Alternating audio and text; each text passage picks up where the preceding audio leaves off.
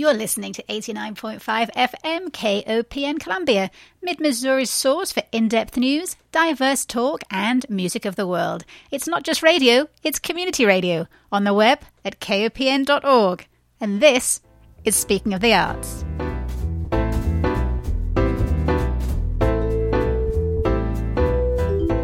Good morning and welcome to Speaking of the Arts, Mid-Missouri's only weekly art show. My name is Diana Moxon. Once again this week, we have 5 arts destinations to cover in the next 58 minutes, where we get to hang out with a posse of arts pals who, no matter how much the world tries to keep them on their sofas, their love for the arts, and for all of us, keeps them at the vanguard of the local arts scene. Let's start off today's tour with a nice cup of tea, no sugar, and a gentle browse along the bookshelves of Skylark bookshop with its owner, Alex George.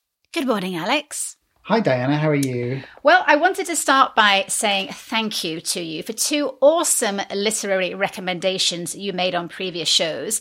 The first is Golden State by Ben Miller, which is a fabulous old-fashioned detective story, but set in a dystopian future where the worst crime you can commit is to tell a lie, which sounds so attractive right now. And that was just fabulous. I couldn't put it down.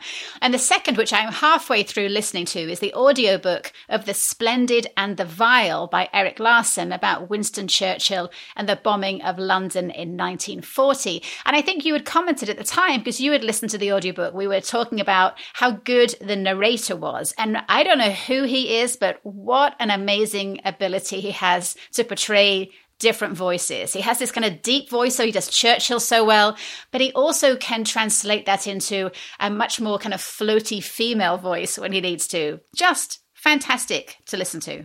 It is, and these narrators are incredible how they do that. And the guy who has done all of the Harry Potter books has every single character, and there are hundreds of them, and they all have their own voices, and how they keep them straight, I have no idea. But it's a particular kind of genius, and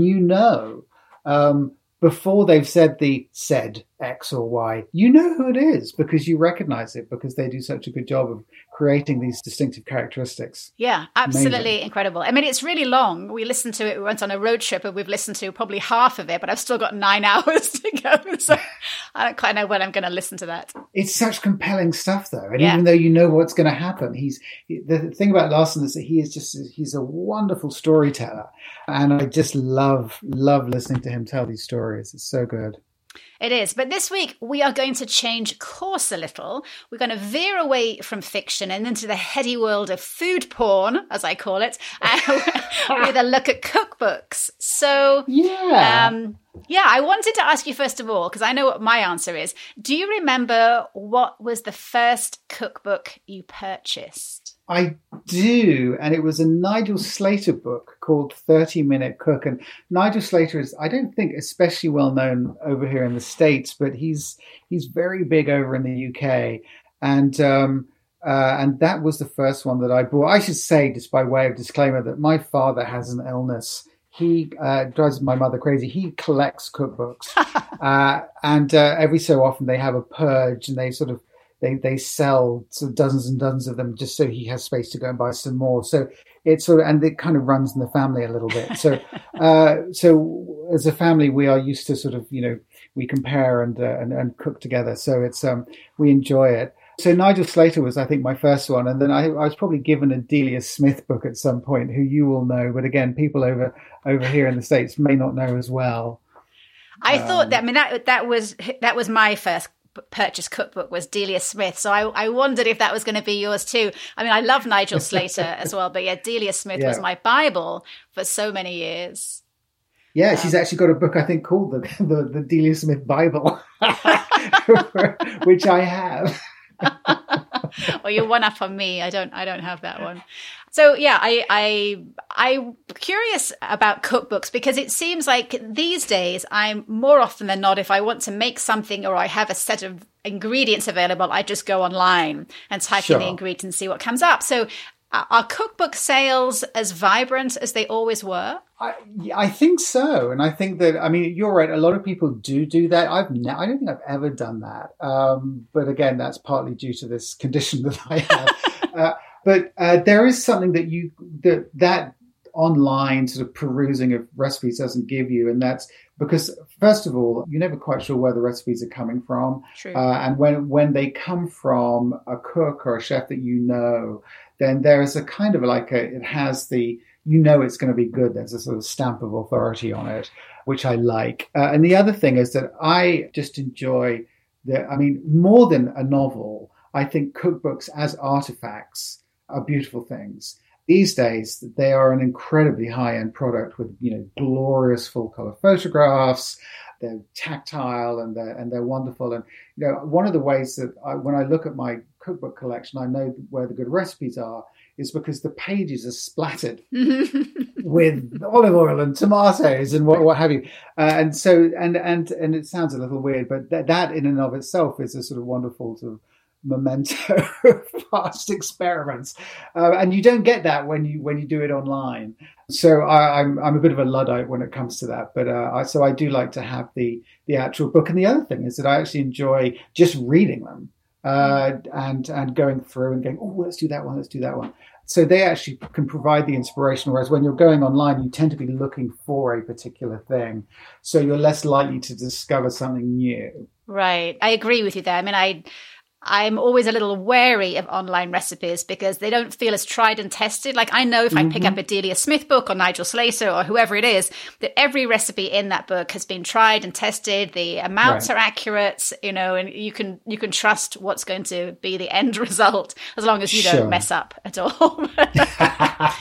Online, you have to know, I think, a little bit about cooking to access the online recipes. Otherwise, you don't see the pitfalls that are potentially coming your way. I think that's right, but that's also true with books as well, because sometimes, you know, people will skip over what may seem like an obvious step to them, but is a rather crucial one if you don't know what you're doing. So experience always helps. Now, part of the appeal, and you mentioned this of a cookbook, is just this gorgeously scrumptious photographs that are so immediate, like they're almost like scratch and sniff. You feel like, oh, I can almost smell this coming off the page. How do you feel about cookbooks without photographs in them? Well, I've got a few, and they're still very good. There's a wonderful one, the Dean and DeLuca cookbook, that doesn't have a single photograph in it, and I cook out of that all the time. But I'm not going to lie, I much prefer it when there's a photograph, I have been known to compare and contrast the end product with when what I make looks like the photograph.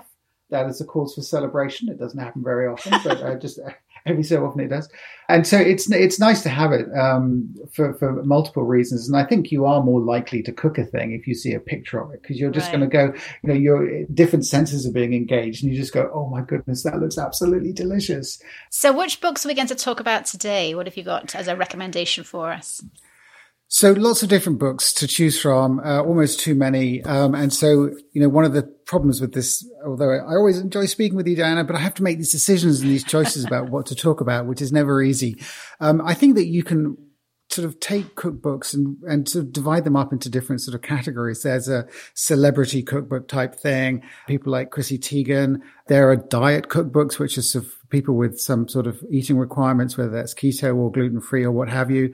Then there are sort of reference cookbooks, like sort of how to cook everything, those sorts of things.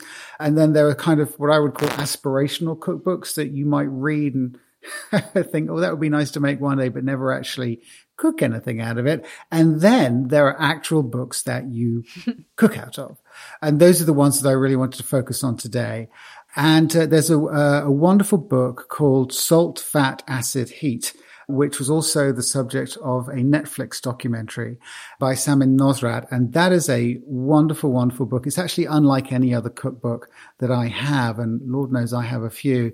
In that there are recipes there, but it's really about more than that. It's about her overall philosophy about cooking. And she teaches you to think about food in a different way and about cooking in a different way, so that you can sort of open up your refrigerator and see what you've got, and then take it from there and make decisions about what to put, what goes with what and what goes well. And it's a fabulous, fabulous book. And you can actually just sit down and read it. You don't just use it in the kitchen. So that's a good one. And then one of the books that I'm cooking out of an awful lot at the moment is called Simple, and that's by Yotam Ottolenghi. Now, Ottolenghi has written a ton of books. I've got all of them. Another very good one is Jerusalem. But this one, as you would sort of know from the title, is called Simple. So it's good for sort of cooking during the week if you don't have a lot of time. Relatively simple ingredients, not too many of them, and relatively simple to do. But it doesn't in any way impact on the flavor. They are all absolutely delicious. And Ottolenghi is known for sort of a fusion cuisine, if you like, and there's a lot of Middle Eastern flavors, and they're very flavorful and always, always delicious. So that's really good. And one thing that I have noticed, particularly looking at Instagram and Facebook these days, is that apparently everybody except for me has become an expert in making sourdough bread. And people post these absolutely extraordinarily beautiful photos of the bread that they've made. I do bake bread, but I do very boring white bread. It's still delicious, but it's nothing as impressive as any of those things. So I wanted to mention a baking book, and one that's been very popular is called Rage Baking, which love the title. And it's not just a cookbook. There are also essays and interviews and portraits of feminist thinkers. And it's a good book to help you cook, but it also, you can get some of your rage about some of the iniquities of modern life out when you're pounding the dough on the table. So it's sort of very therapeutic. Well, salt, fat, acid, heat is definitely on my acquisition list because I've never heard anybody say a bad word about it. It just seems like Samin Nosrat is just everybody's new cooking hero. And I like the fact that she just says, well, let's see what's in your fridge.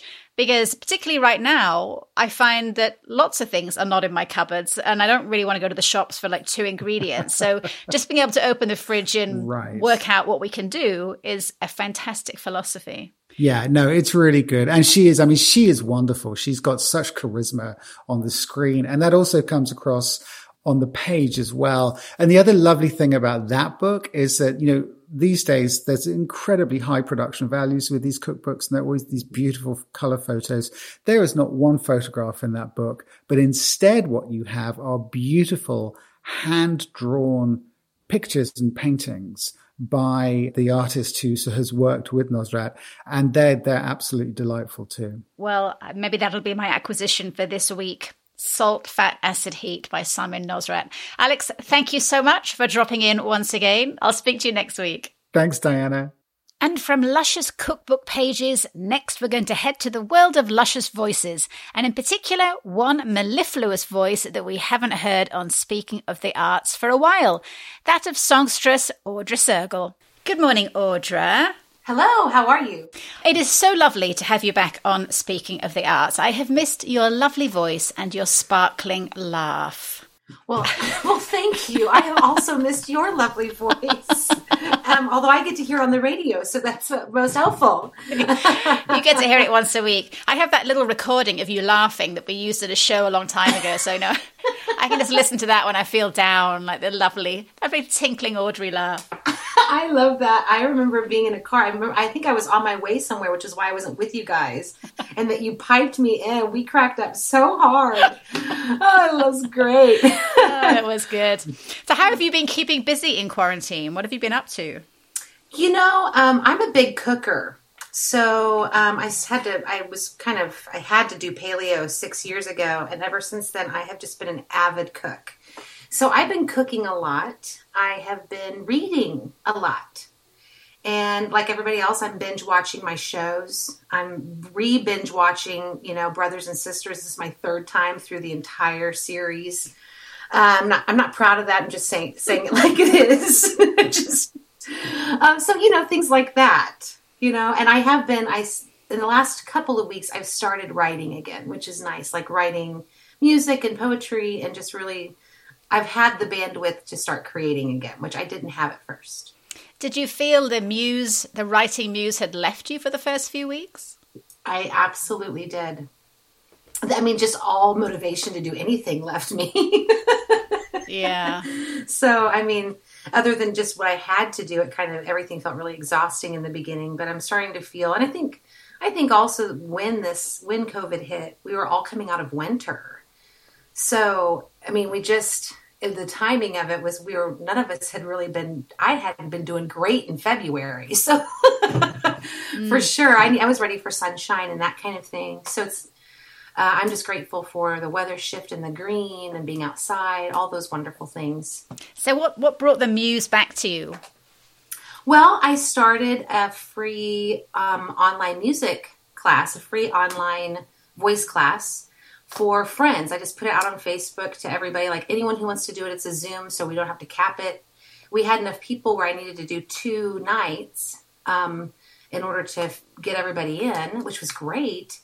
And they're all these wonderful humans, like Meg Phillip Crespi and Robin Anderson and David McSpadden and Meredith Shaw and Trent Rash and Monica Cynical Palmer. And so there were all these folks, and my goal for the class for myself was accountability to writing. So I wrote 2 pieces, one for each class. And then everyone else had different goals, just to sing, or some people wanted to work on, their falsetto. It was all kind of different, but that's how the muse came back, was meeting with my friends and having some accountability. I think I must have missed that. I'm not sure I would have been brave enough to sign up, but is it still going on or is it finished? Well, the class is finished, and actually the cabaret is the recital of the upcoming cabaret is a recital of that event. Aha, okay. So It's been a while since the last cabaret for a cause, but now This is what's coming up on this coming Saturday. Is that right? You got it. And actually, this is not a cabaret for a cause. We will have a cabaret for the cause in July, which is exciting. I put the all call out about the class, and then it ended up being very similar people that are in cabaret for a cause. So it ended up just being like a mix of folks that's fantastic. So it looks like a cabaret for a cause, but it's really not. It just happened to be the same folks. Okay, so it's called Sing. It is. Exclamation mark. Tell us about what we can expect. Well, now we have a pretty half and half program, upbeat and saucy numbers. And then we have some very, introspective numbers, and we have some originals. So my student Kyla is going to do one of her originals. She's a teenager and goes to high school here in Columbia. And then I'm going to do some originals. And then we have music by Pasek and Paul. We have music from Pippin, Carole King, Stephen Sondheim, Kander and Ebb. So we've got just kind of a mix of everything, which is great. So one of the messages that I'm hearing across the arts is that audiences, whether it's what they're reading or what they're listening to or watching, they're really looking for uplifting escapism. So what were your decisions or discussions around deciding what the program would be? Were you thinking uplifting, has to all be uplifting, or you said you had some quieter moments in there too? Yeah, I mean, Trent Rash is going to sing No One Is Alone from Into the Woods, which is going to be stunning. And it is uplifting, even though it can make you cry, But when we met as a class, I just asked everybody what their goals were and what theme we wanted to have. And one class said anything but COVID, and then they were like, no, uplifting resilience. And so they wanted it to be resilience. And then the other class said that they wanted like guilty pleasures, just something that like they would never get to sing anywhere else. And so, and then they also said that they wanted it to be funny, and uplifting as well. So, and then everyone just picked their song from there. I love the idea of a guilty pleasure show. That sounds fantastic. Yes. Will there be costumes? I don't know. I mean, Meredith Musgrove Shaw and David McSpadden are hosting alongside myself. So I could see Meredith pulling that out. And David too. I mean, they're full of surprises. And I'm pretty sure that Meg has some things up her sleeve. Maybe we can just leave that out there because it's Friday and this is going to be tomorrow night. So if anyone's listening, within the cast, just the idea of like costumes. I know we can't quite catch the glitter when we're sitting on our sofas, but we can certainly see the sparkles.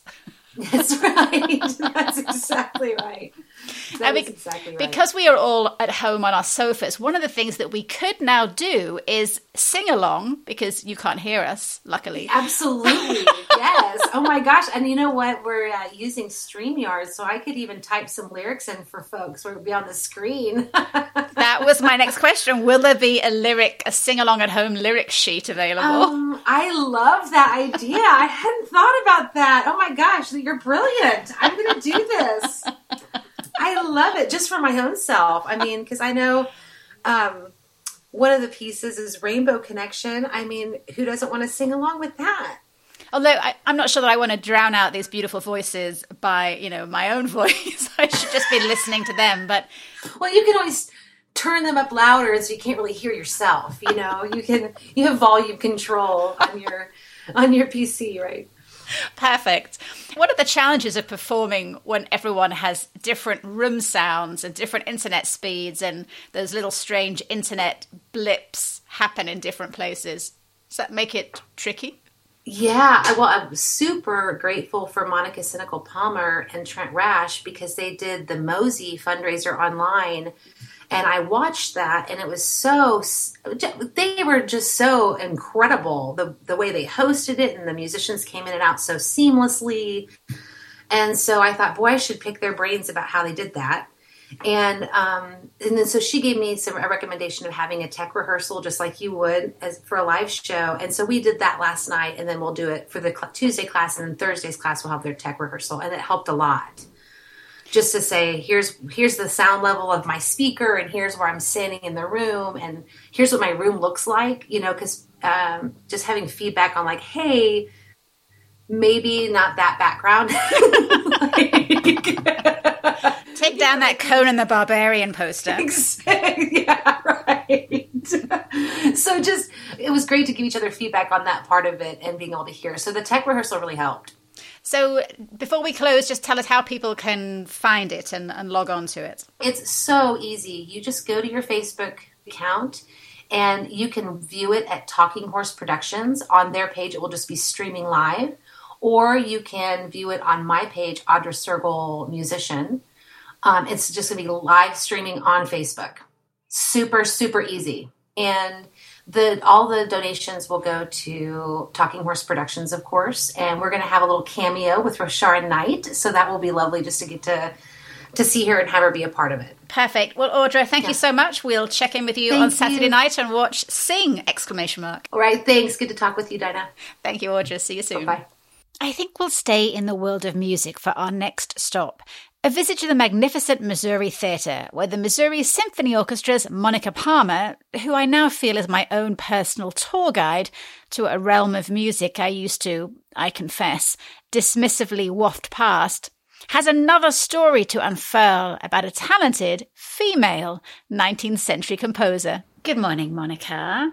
Good morning. Now, I am so excited that on this week's show, we get to stay on the topic of virtuosic vixens, which I love your phrase there. And, I'm kind of sad to admit to this, but it is truly eye-opening how many female composers have been busy being quiet geniuses over the last 400 plus years, but whose bodies of work have been almost totally sidelined by the men. And it isn't really a surprise. I mean, it happens to women across all the artistic genres. And even today in the classical and new music field, it's still the case. I remember a couple of years ago, I had two of the international composers that were here in town for the Mizzou New Music Festival, an Irish composer called Amanda Feary and a New Zealand composer called Gemma Peacock. And they were still fighting against a prevailing white male universe of contemporary composers. So I love that you and I are now focusing on the women, but how much is really changing out in the wider world about hearing these women's music? Well, I think the more that we talk about them, the more that we show that we're interested, it will shape, because I think, in all of the arts, there's a certain balance between giving the people what they want and really putting out what the critics and what the experts, if you will, deem remarkable. So I think that if the people demand it, they will get it, So if we're demanding programs featuring more works by women or more works featuring diversity, then then we'll get it. So I think that you're doing your part, Diana, so thank you. Well, and you were doing yours, Monica, by opening my eyes to these people. I mean, I've just been fascinated. Part of the problem, too, especially with women composers, is just, I think we addressed it a little bit last week with Barbara Strozzi, is that just the fact that the works don't exist. They weren't saved properly. Or the potential, as we'll talk about this week with Clara Schumann, I think the potential was never realized to its fullest extent as it was with a lot of the male composers. Because they were doing things like, in Clara Schumann's case, raising 7 children and supporting her family. So there wasn't a lot of time to lose themselves in that composition act. And so I think that what we're really grieving when we're talking about the imbalance between what we're getting as far as the great composers of all time, and they're mostly male, I think what we're grieving is this lack of what could have been. And that's sad. Yeah, I'd never thought about it like that. I mean, I certainly think there must be so much music that, like you say, was just never saved. It was torn up, it was thrown away, it was discarded, it wasn't important, it was sidelined. But yes, all the talent that could have been that just wasn't allowed to flourish, that's a much bigger loss, I'm sure. Yeah. Well, and maybe was never created. So that's where I think what happened with Clara. Well, let's talk about Clara. You said in an email to me that thinking about her just makes you weep. So tell us the sad story of Clara Schumann.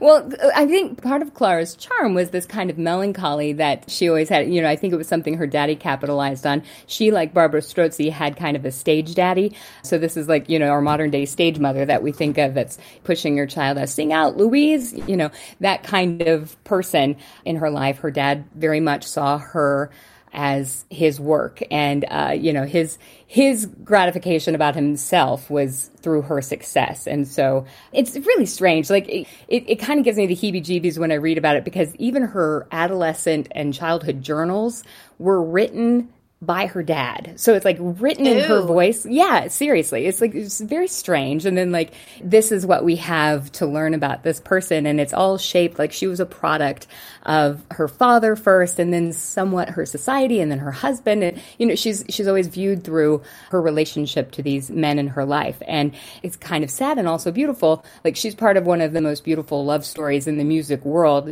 She was married to Robert Schumann, who is one of the great, if you will, composers.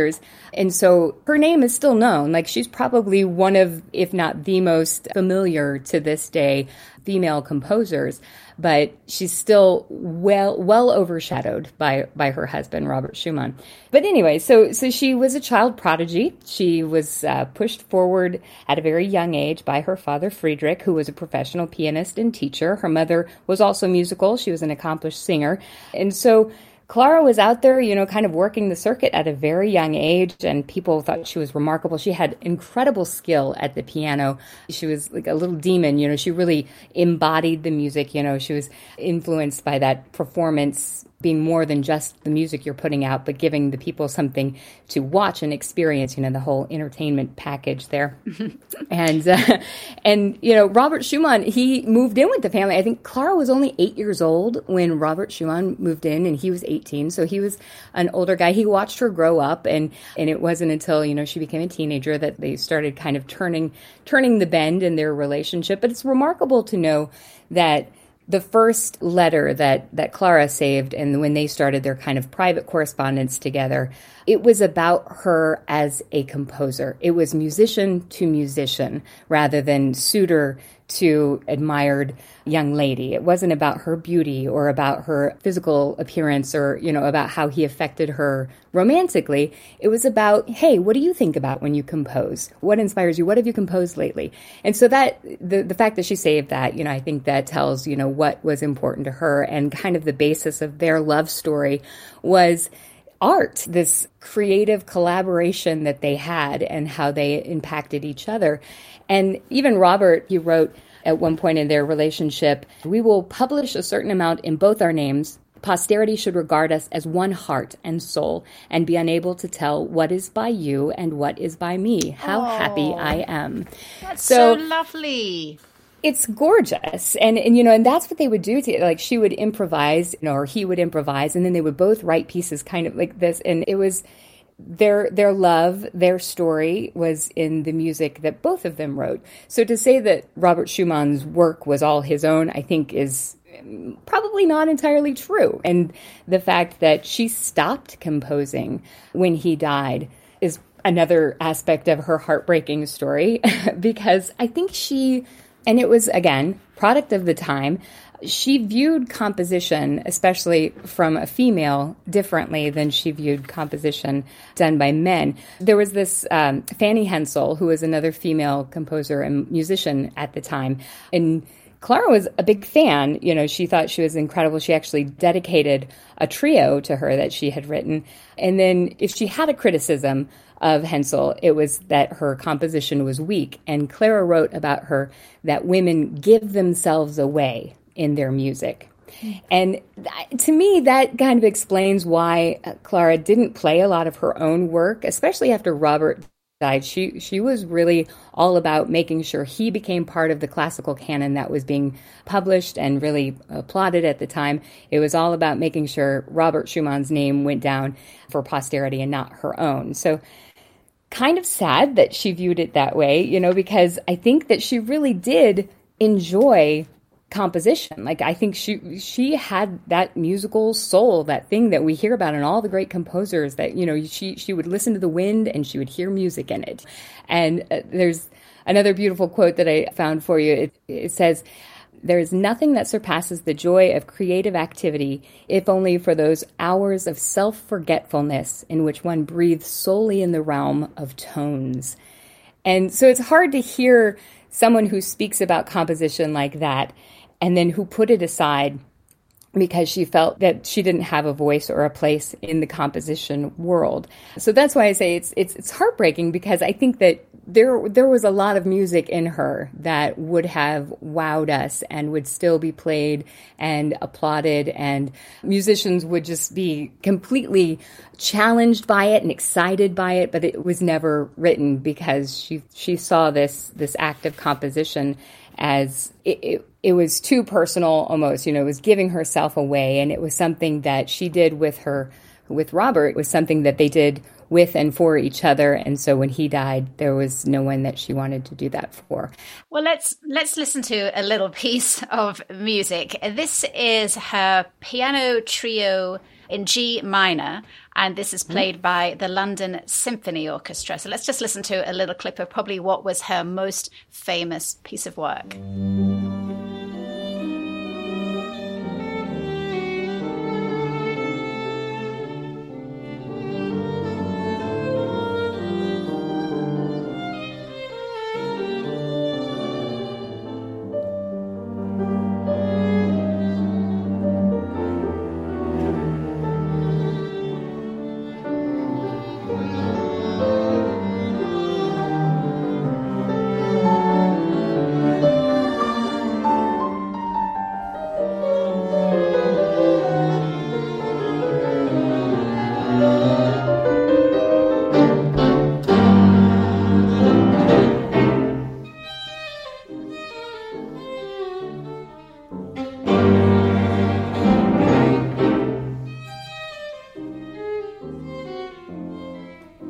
And that was the London Symphony Orchestra playing Clara Schumann's Piano Trio Movement No. 1, or just a snippet of it.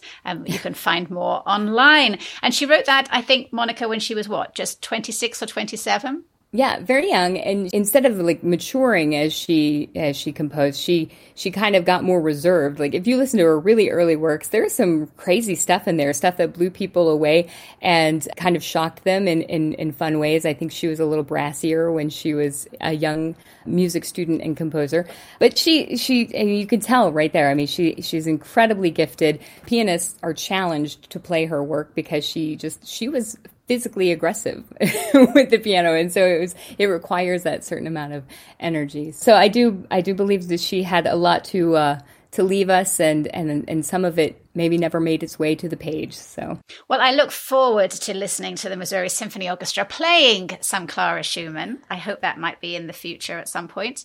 That would be lovely. You know what I'd love to do? I'd love to do a program interspersed with like Clara's music, Robert Schumann's music, and then Johannes Brahms' music, and then intersperse their letters being read as well, because there was this lovely little love triangle kind of thing happening between them. So that's my vision of, we'll call it Ménage à Trois or something.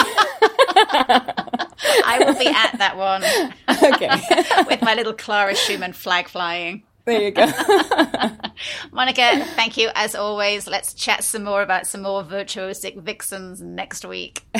Okay. Bye, Monica. One of the many things I love about Columbia is how 1 minute you can be in a gorgeous musical, and then without even needing to get on a bicycle, you just amble a couple of blocks, and you're in an art house cinema. And even if you stop for a glass of wine or a cup of coffee en route, you'd still only need to allocate about, 5 to 6 minutes of transit time? I love it. And here we are at Ragtag Cinema to chat to its director, Barbie Banks. Good morning, Barbie. Hi, how are you? Well, I guess the big news this week, other than the fact that Ragtag staff will be handing out popcorn to Ragtag Cinema members from 3 till 7 tomorrow afternoon, which is very exciting, while Hit Records spins tunes and everybody safely wears their masks, is that the 93rd Oscars, scheduled for next February by the Academy of Motion Picture Arts and Sciences, is, according to multiple sources, considering postponing its awards ceremony. Yes, I know. We have an internal, messaging system that we use, and it's been all the buzz is that this week. So I have, it's weird. I wish I had some great insight of like what that's going to mean for us. But what I think it means is more months of no new films. I think people are going to put off releasing their films so they're qualified for whatever the Oscars look like in 2021. And so it's sad. It's kind of a gloomy week for movies. We have creative ideas happening all the time at Ragtag, and but there is something about those films that sort of sustain us financially, and those are the big Oscar films, and so it's just going to look very different than it has for the past 20 years. Has the Academy Awards ever been postponed before or cancelled? Maybe during the war, maybe? Yeah, it was much smaller during World War II. And so that's what they did is if there wasn't like a big extravagant party, because Hollywood was really big in World War II of making sure people understood their resources were also going to the wars. They've never been canceled or postponed other than just really drastically cut back. And so, this will be a first, and who knows? There are so many films that have bypassed us all, and so many from the classic canon of films that we would love to see again. And so there's plenty to see. They're just not brand new. And I guess it's the brand new that generally brings people in. Yeah, I think for Columbia, people love Ragtag. And I think whatever we show, we're going to get a crowd out to see it. But it will be the people who are already huge supporters of the arts and are coming into our space all the time. And what the Oscar films do, especially this year with the Adam Sandler film that we had, Uncut Gems, it brought people who had never stepped foot in, maybe even downtown, especially Ragtag, to come out and see those films. And what we think that does is brings them back eventually. And so I think we'll see repercussions of this for a couple of years of the true fans coming out and supporting us, but we're always trying to kind of expand our audience too. So we'll have to see what happens. I'm trying to stay very positive about it because I do believe in Columbia and in what we do at Ragtag. I must admit, in terms of the Academy Awards, I don't really follow it. I'm not a giant fan of it. I think it really is about who has the best marketing and the best connections. And my favorite films of the year rarely make it onto the list. But there was one film last year that I was totally gobsmacked not to see in the nomination list.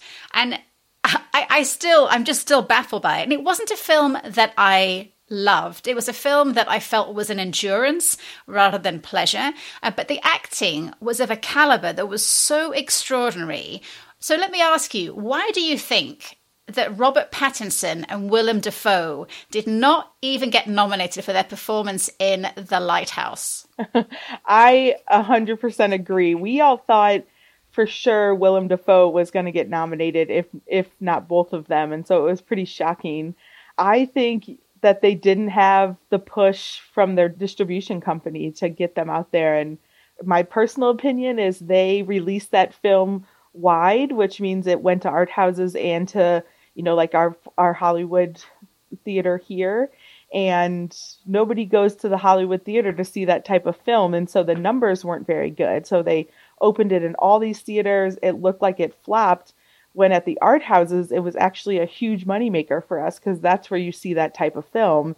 And when a film flops like that, then they stop putting effort behind it to get it nominated for things. So it was shortlisted for cinematography because the Cinematographers Association, like the, people who recognize and know cinematography really well, make those nominations. And so it, got recognized for that a little. But the acting, I agree. We were just shocked. We're like, there's no way. They literally put their bodies through hell to make this film happen and make it realistic, Yeah, see, that just reinforces my opinion of the Academy Awards. I mean, that they did not get nominated. I'm done with the Academy Awards.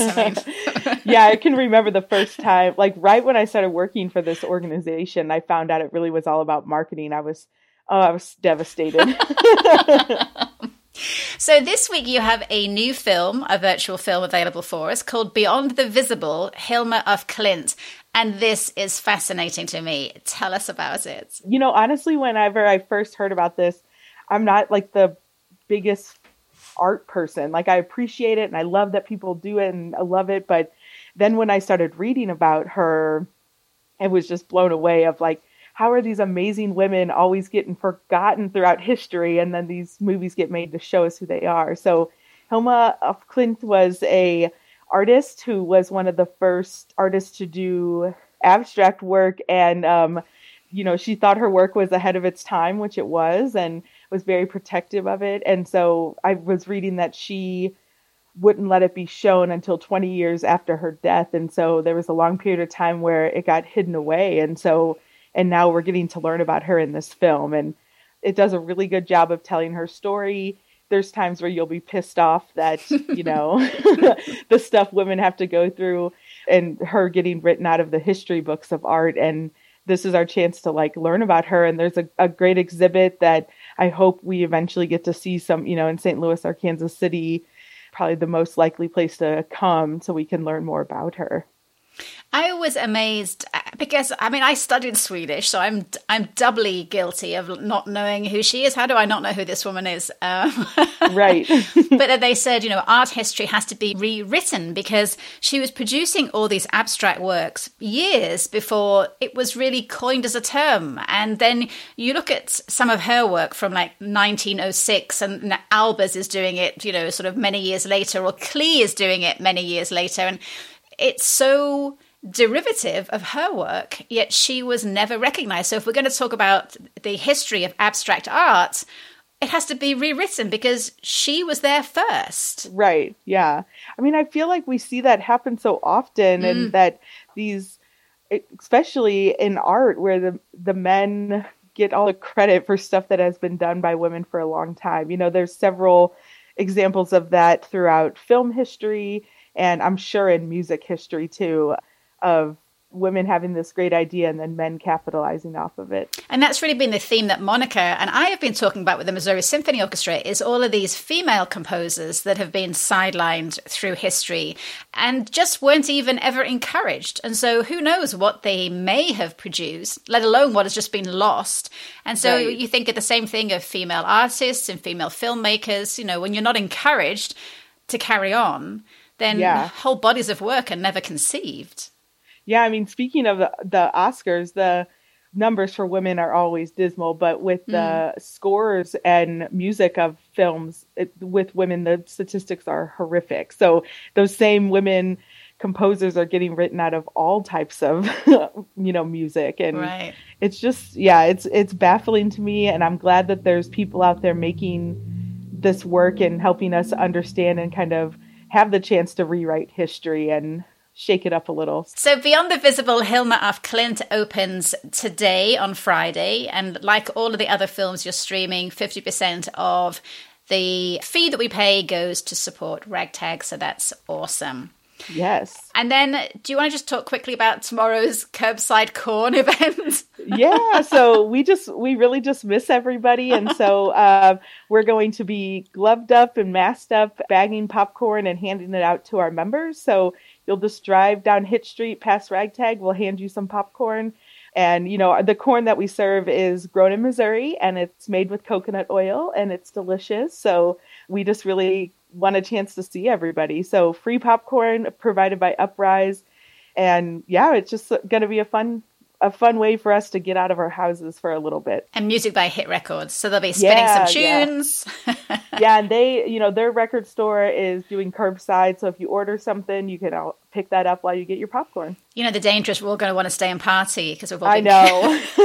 I had to make a sign up for the staff because I'm like, 20 of us are going to show up. And technically we're not supposed to be doing that just yet. So yeah, I think it's going to be a fun time. And, the popcorn machine, I tested it out this weekend. It is ready for everybody.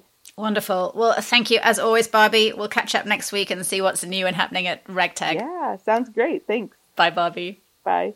And the last stop on today's arts tour is to St. James Street, where, behind the curtain of Talking Horse Theatre, I get to play improv once again with the theatre's artistic director, Adam Brietzke, and the mistress of the Stable Boys, Kathleen Johnson. So every time I walk through the virtual doors of Talking Horse Productions, I imagine that maybe it's one step closer to the day when I can actually walk through the doors and hear the chatter of the audience coming from the theatre and see the gorgeous Rasharan Knight standing at the desk and see people wandering through from Dogmaster Distillery with their drinks. It's such a lovely vision. Has anything progressed, Adam, since last time we spoke? Unfortunately, it is one thing that everything changes day to day. So we were looking forward to auditions for seminar later this month.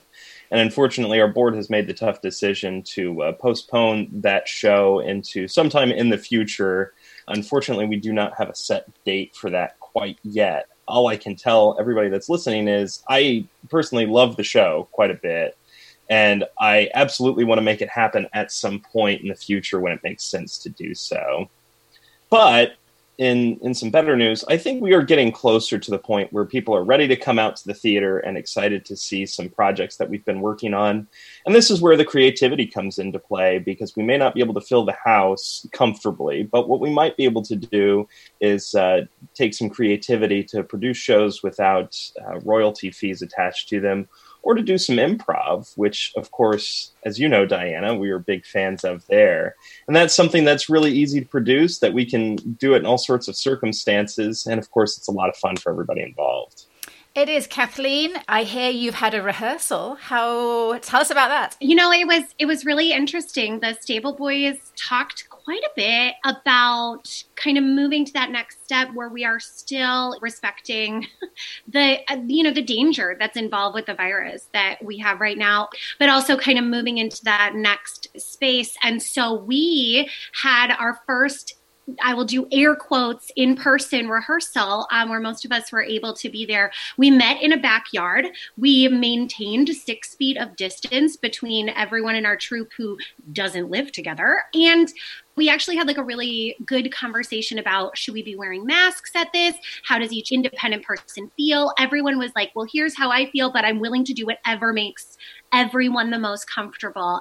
And it was just wonderful to be in the same space. And it showed we can do scenes where we stand very far apart while still being able to do the thing we love face to face. How did it feel? I mean, you're outside in the open, so sound is moving different. Obviously, you can hear each other. But did it make you think about how you might be able to incorporate an audience into that kind of outdoor setup? So we first had to do scenes work for us to be so far apart. And the answer was we can do this. We discussed doing filmed versions or live casted versions of us where we're in the same space, as well as the possibility, since we're moving into summer, of what would an outdoor performance space look like. But the exciting thing about getting together and doing it was really seeing, again, like in so much improv, when you put certain restrictions on yourself, what can flourish from that. And one thing we found was a ton of physicality. something that's really easily forgotten, I think, when you're just doing normal shows in normal times. And when you're so far apart, to just stand there feels awkward. But if we're 6 feet apart because I am loading all of these boxes onto a crate, or you are in ye old times wheeling a barrow of bushels, suddenly, we can do this, and we're coming up with new scenes and new characters and new things. It was really fun, and something that I feel very confident that, with a little bit of planning and logistical work, we're going to be able to bring that to people. Maybe we could have, once we can gather in a little bit larger groups outdoors, maybe we could have a series of fundraiser garden parties, and you can move into people's gardens and we can all invite our neighbors round and have a new audience for improv. I think that could be a lot of fun. Okay, I'll get my garden ready for that. Yeah, let's talk. Off radio. Okay. What game have we got today? So I think Kathleen and I, as she mentioned, we had the same thought, because one of our favorite games is a little game called New Choice. And I cannot think of an improv game more appropriate for the time that we are in right now, where you have to take everything you love and that first idea that comes to your head and then change it immediately. Yeah, the pivot. And not even know when you have to change it. Someone just randomly insert themselves and says, just kidding. Okay, as an audience member, this is one of those ones that I always think, oh my goodness, this looks so difficult. So. You know what? I think this is one of the most deceptive improv games from that standpoint. I think it looks very scary, but I think it is actually much easier when you get into it. Because, again, you have someone else that you can kind of blame the circumstances on. And then you are forgiven for the things that you come up with. So, yeah. So, Adam, logistically, what do we want to do here to play this? Well, I think since we tortured Diane last week, we might give her all the power. And Kathleen, you and I will do a scene. And then Diane, you can, whenever you feel like it, you can shout out New Choice. And we will immediately change the last line of dialogue that we spoke. Okay. I think that sounds great. But I want to put the clock on because I want to make sure we save enough time that Diana has to try to do this too. So with our last time, we are going to get you to right now, the pinnacle of improv success, Diana. Okay, I'm ready for it. I'm ready for it. Okay. Can you give us a suggestion, something to start our scene? Stopping at a rest stop on the interstate and being nervous about seeing other people. Hi there, sir. My name is Jim, and I'm here to pump your gas. New choice. Oh. I'm here to talk to you about the safety regulations at the Quickie Mart here. Oh, wow. That is full service. So for starters, I need some unleaded. It holds about 12 gallons. A 12-gallon gun! Wow, yeah. You have we normally only have ammo for unleaded ammo for normal sized guns. Oh, I was under the impression that you also treated squirt guns here. New choice. I was under the impression that you served both cars, guns, and animals. Oh, yeah, no, we do. But our gas and our animal components are currently, shall we say, more expansive than our gun components. Right. Okay, so. But if you're interested in animals, can I talk to you about our new shipment of parakeets? New choice. Our new shipment of koala bears. Oh, I love me some koala bears. Are they still have the claws that I can grip them when they hold me? Indeed, and that's actually why we have them. We find people are very starved for human touch these days, and our koala bears serve as a nice intermediary when you don't have that special someone to snuggle up with. Yeah, I haven't touched a human in 17 months. Okay, I'm going to end scene. Okay, great job. That was fun. Okay, I'm gonna. Who wants to say new choice? And who wants to be in the scene? Adam, I'll do either one. What are you feeling like today? I'll call it out. Sweet. I'm with the master of improv. the student will become the teacher, Diana. What is a suggestion you can give us? How about, kind of keeping with that same theme, you guys are in the grocery store stocking candy shelves. Oh, my gosh. Sandra, where are we going to fit all of these whatchamacallits? I don't know, but I'm not sure that I can keep on stacking candy. I have been stacking candy for weeks now. Will people ever stop eating chocolate? New choice. Will people ever stop wanting to suck on gummy bears? You know, I don't think so. To be honest, I feel like this was a long time coming. And I don't know about you, but I heard them talking about it in the back room. I bought a little extra stock in gummy bears, and I saw this thing coming down the line.